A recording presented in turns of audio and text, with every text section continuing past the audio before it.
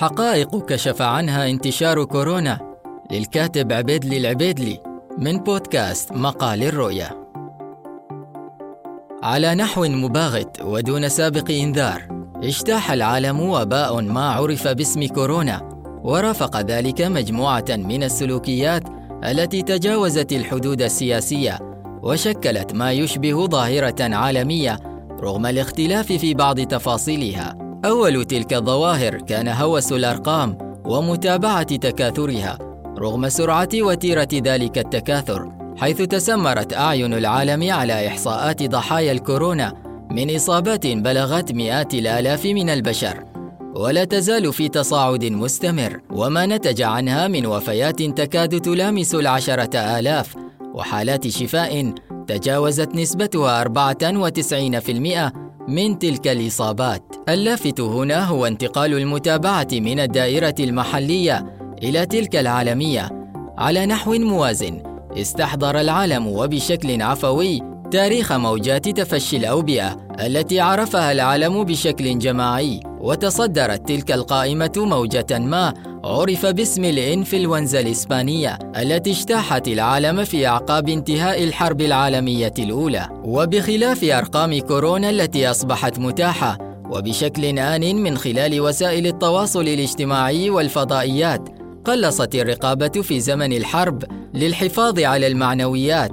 التقارير المبكرة عن المرض والوفيات في ألمانيا والمملكة المتحدة وفرنسا والولايات المتحدة. لكن بعيداً عن تلك الأرقام والمقارنات، فقد كشف الاجتياح الوبائي الأخير الذي حققه الكورونا عن مجموعة من الحقائق التي تستحق التوقف والمعاينة.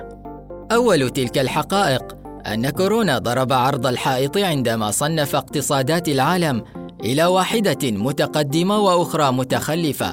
فقد بدأ الفيروس من اقتصاد يعد متقدما هو الاقتصاد الصيني الذي بات يحتل المرتبة الثانية بعد الاقتصاد الأمريكي، وفاقت أرقام ضحاياه في دول مثل الصين وأوروبا ما حصده من أرواح في بلدان مثل السعودية أو ماليزيا. الأمر ذاته عندما يأتي الأمر عند المقارنة بين الدول العظمى وتلك الصغيرة، فلم تنجو الدول الأعظم في العالم مثل الولايات المتحدة والصين، في حين كانت إصابات الدول الصغيرة أدنى من نظيراتها العظمى بكثير، سواء عند المقارنة النسبية أو تلك المطلقة. أحرج كورونا الأنظمة الشمولية مثل إيران التي باءت مساعيها بالفشل عندما حاولت التكتم على أرقام الإصابات أو الضحايا.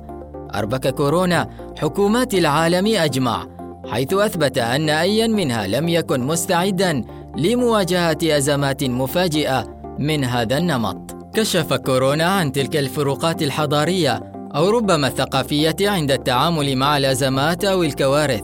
فبينما تحولت مواجهة بعض المجتمعات للفيروس إلى حالة من الكربلائيات الجماعية التي مارست الهلع واللطم، شاهدنا أخرى مثل إيطاليا تلجأ للغناء والرقص للتغلب على الحجر الصحي الذي ألزم المواطنين بالبقاء في المنازل ولفترات طويلة. عرى كورونا الواقع المأساوي الذي تعاني منه المنظمات الدولية ونظيراتها الإقليمية، تتصدرها منظمة الصحة العالمية التي لم يتجاوز دورها حتى يومنا الحاضر الاكتفاء بعقد المؤتمرات الفاشلة التي لم يتخطى حضورها الكشف عن الأرقام وإطلاق التحذيرات، دون الإقدام على خطوة عملية من شأنها محاربة الوباء أو مساعدة ضحاياه من دول وأفراد. على نحو موازن كشف كورونا تلك الأهمية التي باتت تحتلها التكنولوجيا في حياة الإنسان، حيث وجدنا العديد من الدول تستعين بالتكنولوجيا للحد من المضار التي ولدها انتشار كورونا. فوجدنا المدارس تلجأ إلى برمجيات ومنصات التعليم عن بعد، وشاهدنا شركات أخرى تشجع موظفيها للعمل من المنازل وتستغني عن حضورهم إلى المكاتب. بل وصل الأمر إلى عقد قمة مجموعة الدول السبع عبر دائرة فيديو مغلقة، ومن المتوقع أن يتكرر الأمر مع قمة مجموعة 20. والأهم من كل ذلك أن الكورونا وضع المجتمع الدولي أمام تحد غير مسبوق، هل ينجح الإنسان بعد كل ما حققه من تقدم أن يهزم خلية فيروس صغير من مستوى كورونا، أم يعترف بهزيمة ستكون عواقبها وخيمة؟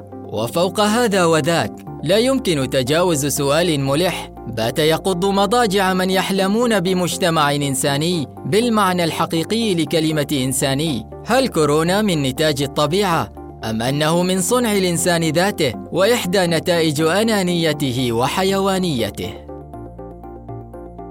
في الحلقة القادمة من بودكاست مقال الرؤية سوف نقرأ لكم مقالا جديدا، انتظرونا. أنا بدر البلوشي.